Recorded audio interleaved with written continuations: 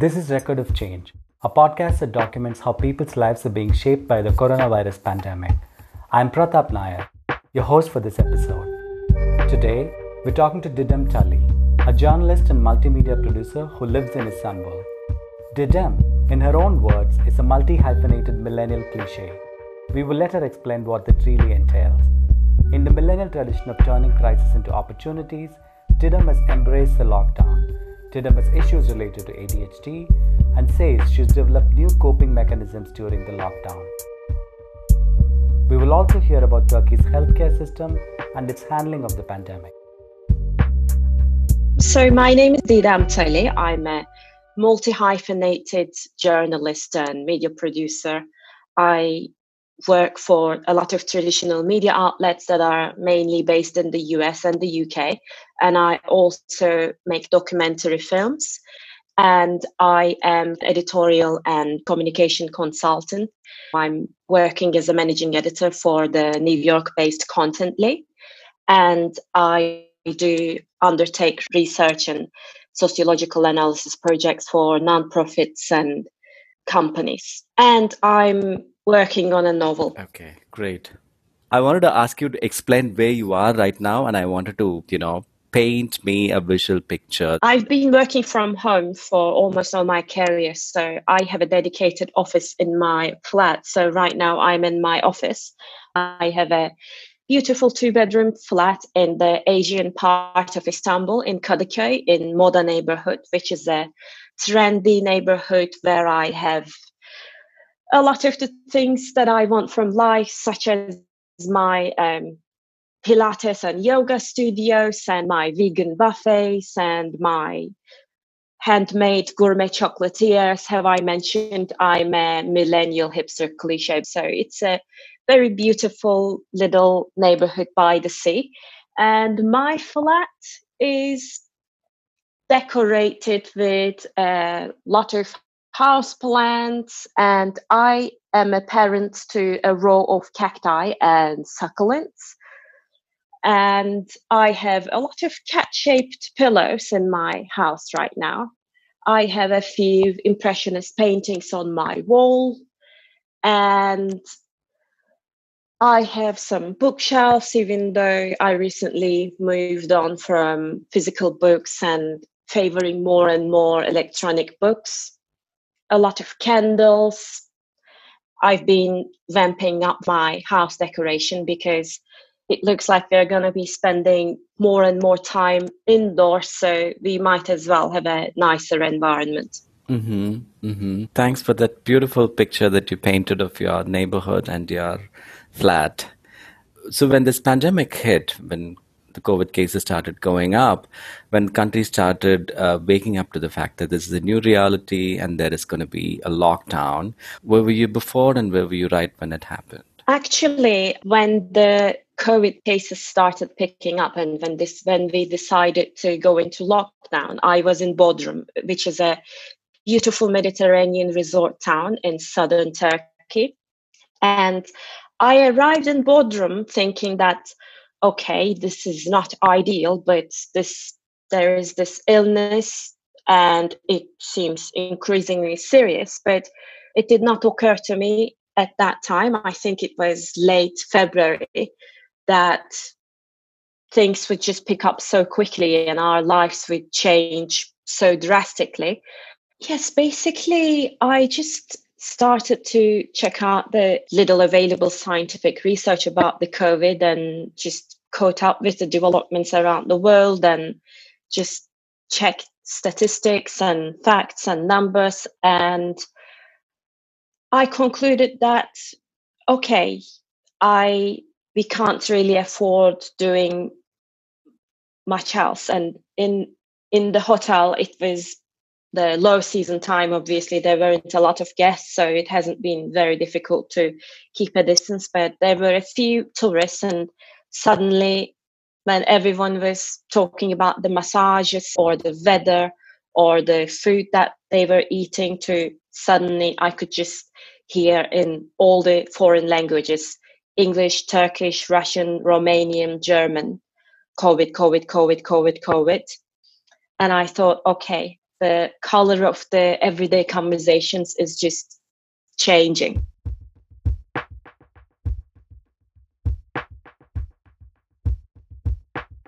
Could you give me a picture of how a regular day for you was before the lockdown and how you're spending your days during the lockdown? So, could you take me through a pre pandemic day and then a post pandemic day? Sure. So, because as I said, I'm a multi-hyphenated millennial doing many different things, I don't really have a very typical day. I have maybe multiple typical days. Some days it's research and I'm just relentlessly on the phone and emailing back and forth and writing down ideas or interviewing, sometimes in person, sometimes on the phone. And sometimes I have very long filming days that these days typically look like if I'm filming in Istanbul, I pack up and charge all my camera and gear at night, and then I pack everything and then spend the entire day probably just running around doing interviews, shooting B-rolls and so on, and then possibly coming home with a backache because the gear is too heavy and I'm a single woman team. I'm just producing everything on my own. And I'm also doing a lot of editorial and communication consulting, and these projects are all different in nature, but for some clients I'm conducting research and sociological analysis, and for some clients I'm publishing B2B magazines and blogs.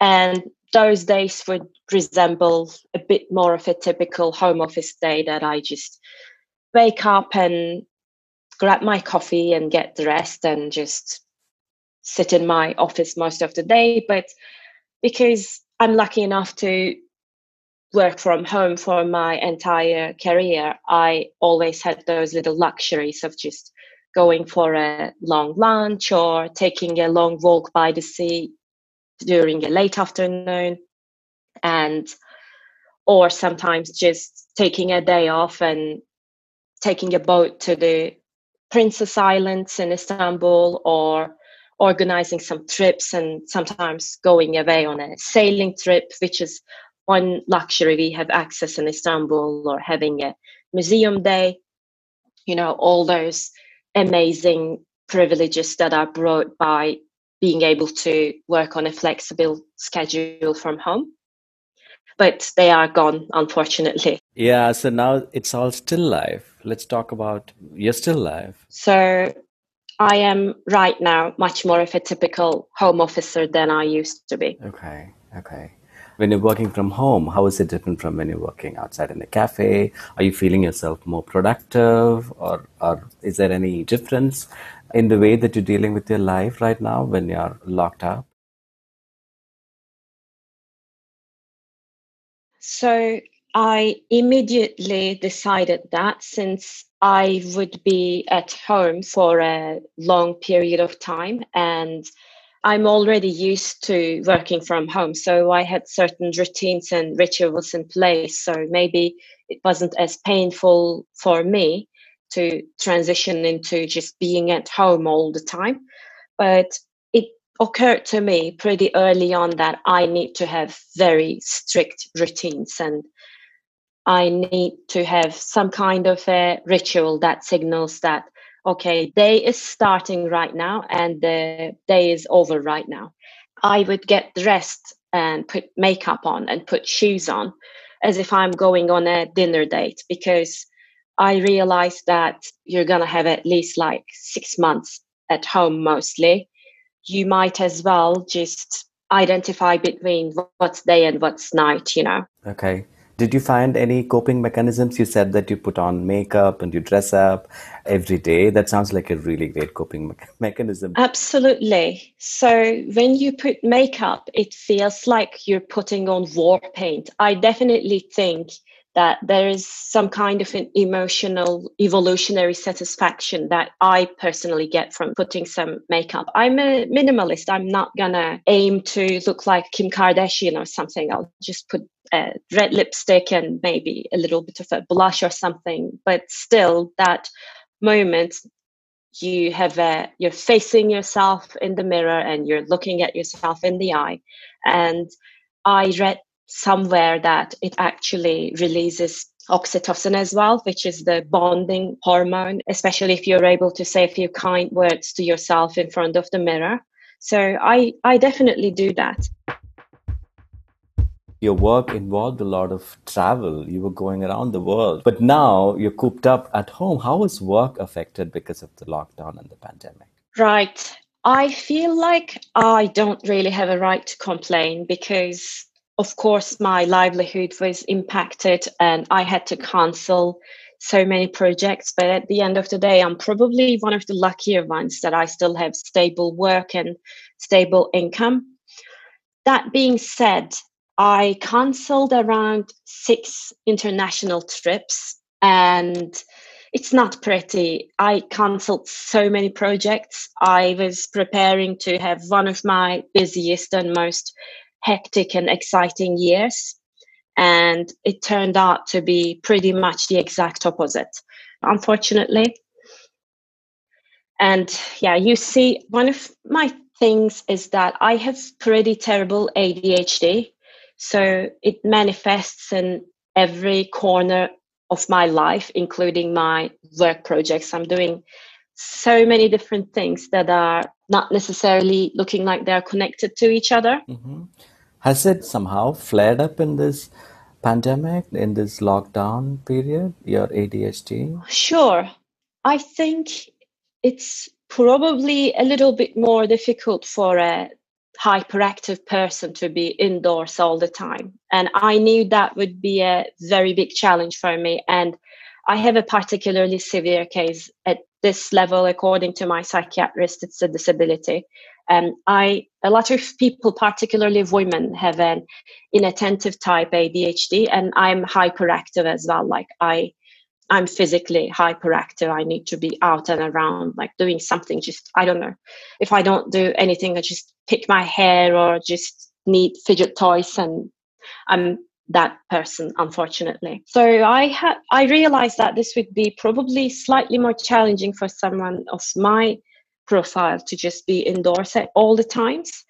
So I decided to just give a try to dancing at home, like free dancing. I don't know if this sounds like a wannabe Tim Ferriss thing, but I decided to, that was actually my closing of the day ceremony. I woke up putting my war paint on, my makeup, like my nice and groomed clothes, and doing my hair. And that signaled the beginning of the day for me.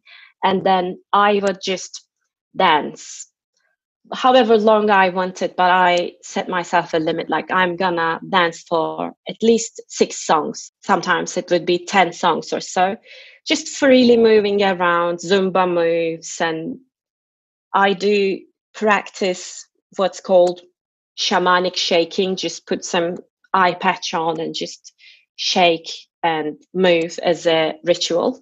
And so this was my end of the day ritual. Once I danced and I just took a shower, I knew that, okay, the day is over now. I can just have a dinner and watch something on Netflix or whatever.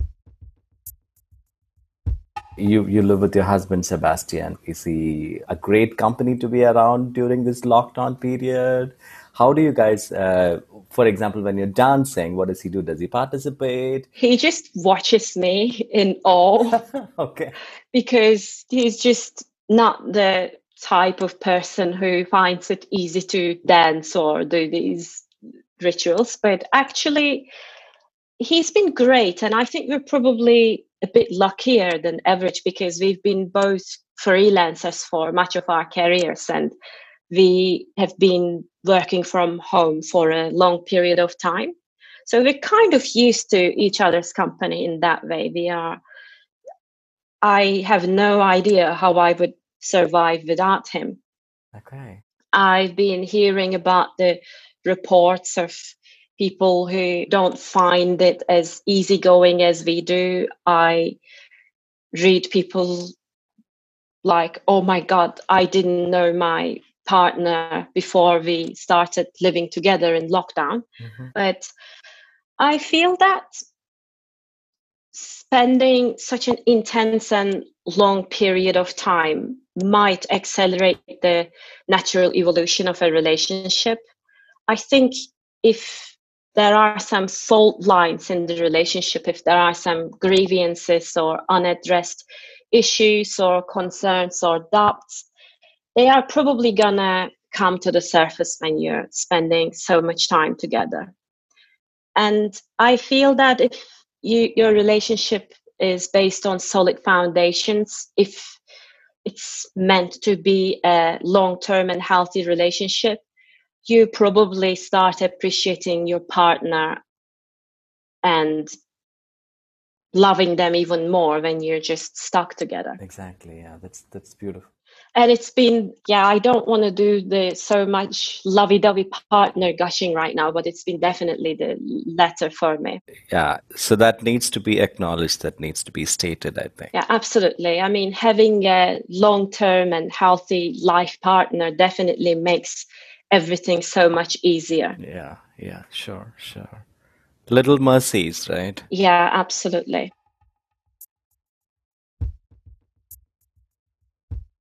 And how is the mood in Istanbul, Didem?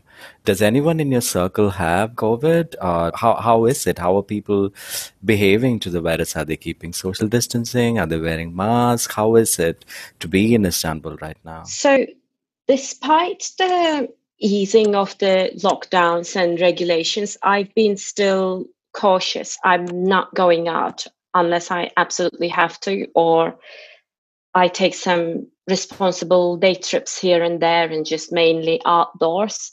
But we had a good progress with the cases, but they've been on the rise again. So a lot of people are quite worried.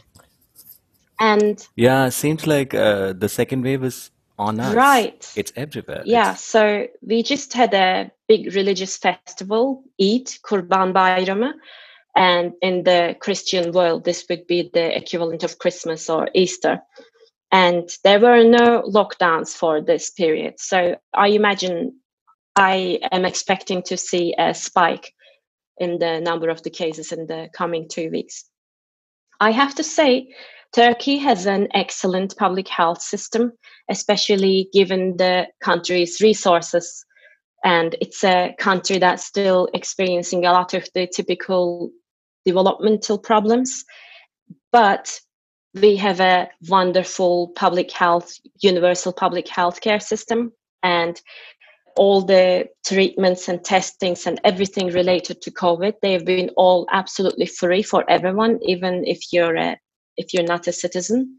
So in that case, we got a lot of cutting edge, great hospitals.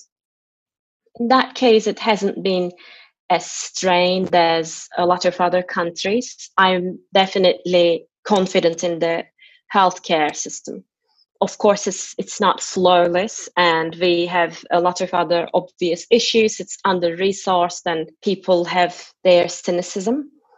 But I think that it's such a pity that even someone like me, who has never supported this government, I'm always happy to acknowledge that we have a great healthcare system. I've been around the world. I've been intimately analyzing a lot of the other healthcare systems around the world in both advanced economies and emerging markets. And I can see that Turkey really, especially considering its level of economic development, got this one thing right.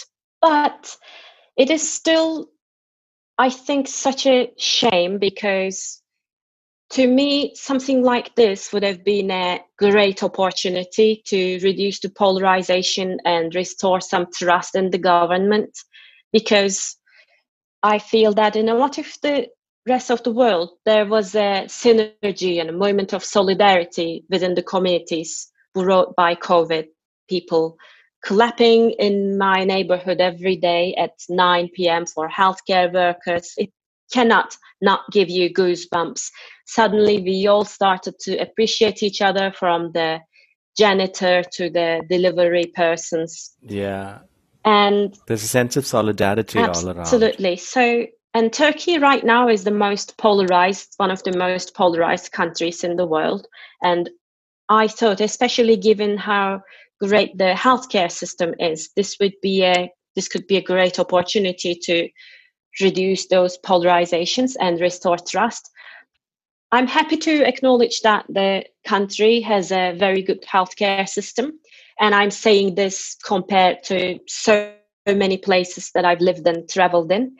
But it's just such a pity that we decided to go in a different direction. I wish we were able to match the greatness of other things with this quite optimized healthcare system, given a country of, I think, about GDP per capita with around $10,000. I think I wish we could optimize other freedoms and other resources we have.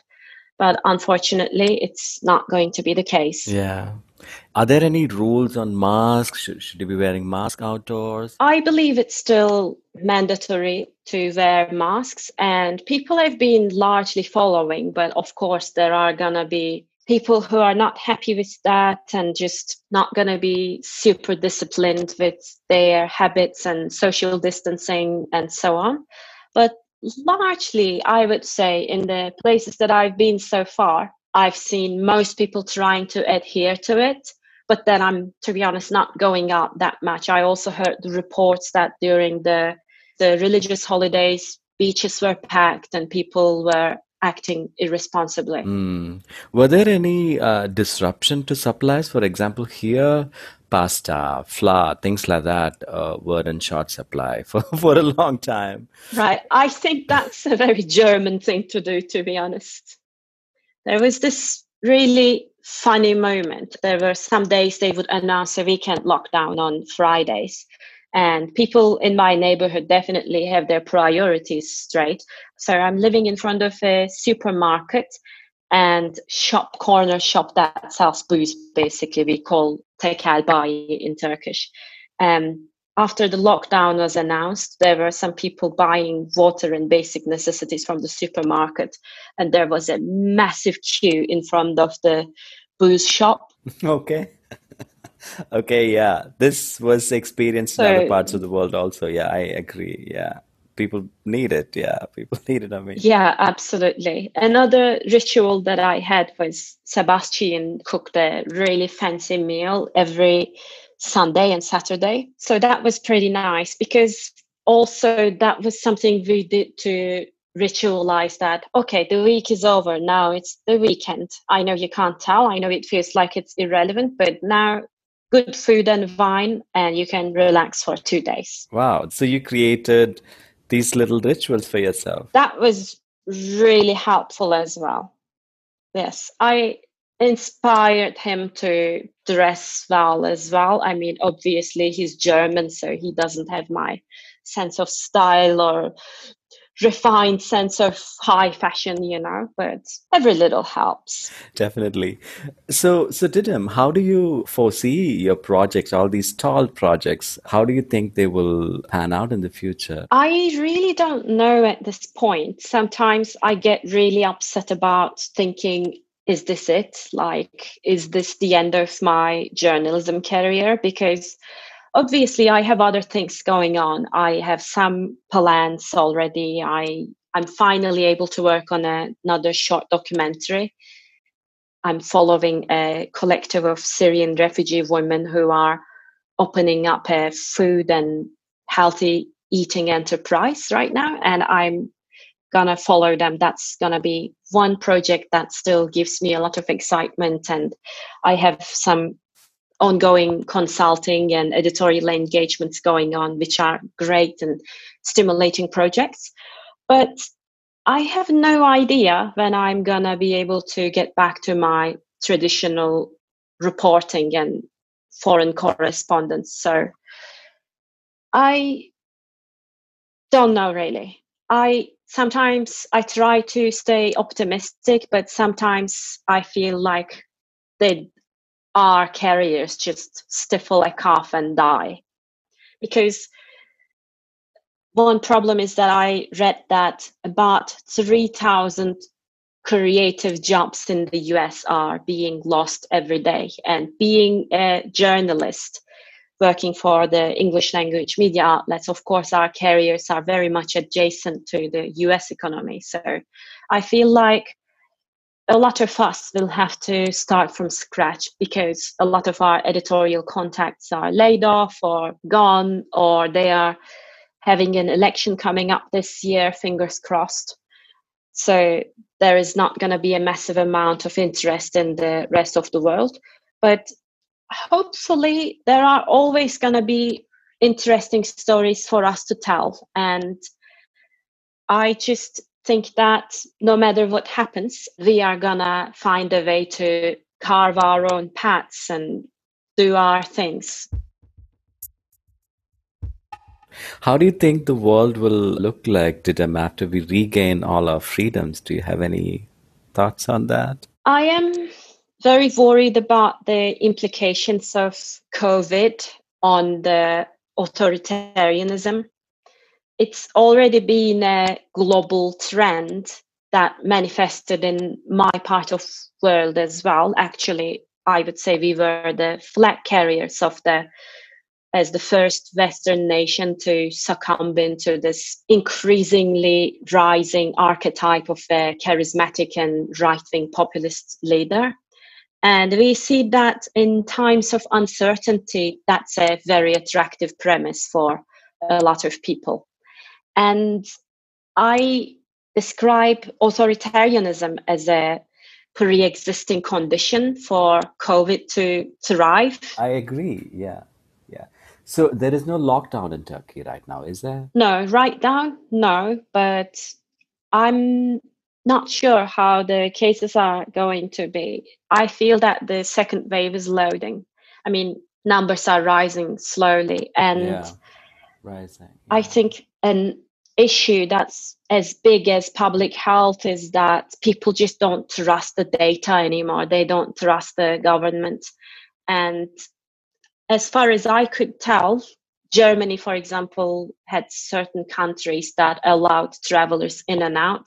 And I could see that there were countries in that list that actually did way worse than Turkey, that had way poorer healthcare system and had many more cases and sketchy things going on. But Turkey wasn't in that list that was allowed. And when I heard that, I was a bit angry because I know that Germany has certain tendencies. Sometimes I feel that Germans have hostile attitudes towards Turkey.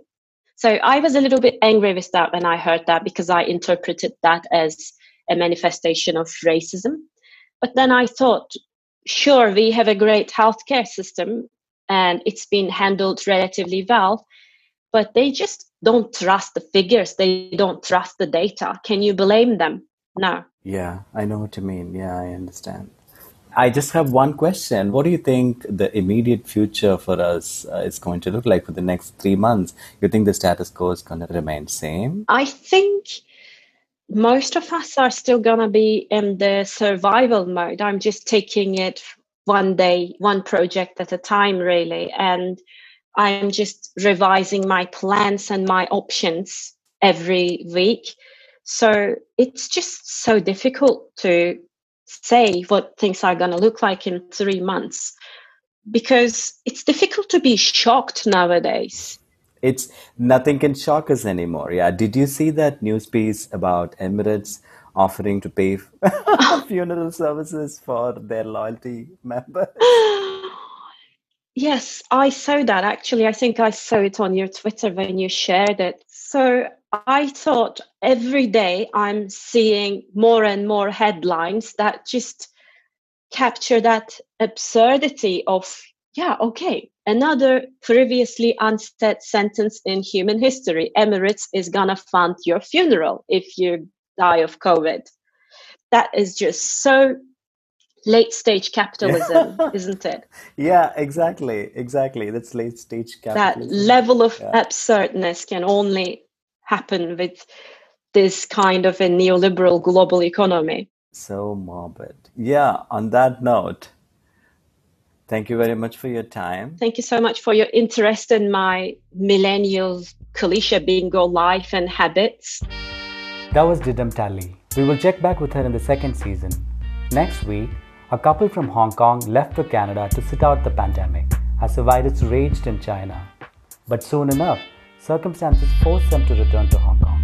In the process, the virus they wanted to avoid caught up with them on the plane. The story of Wenny and Dominic. Stay tuned. Follow us on your favorite podcast provider and look for us on Twitter, Instagram, YouTube, or our website recordofchange.com. The podcast is implemented by and with members of the Bosch Alumni Network.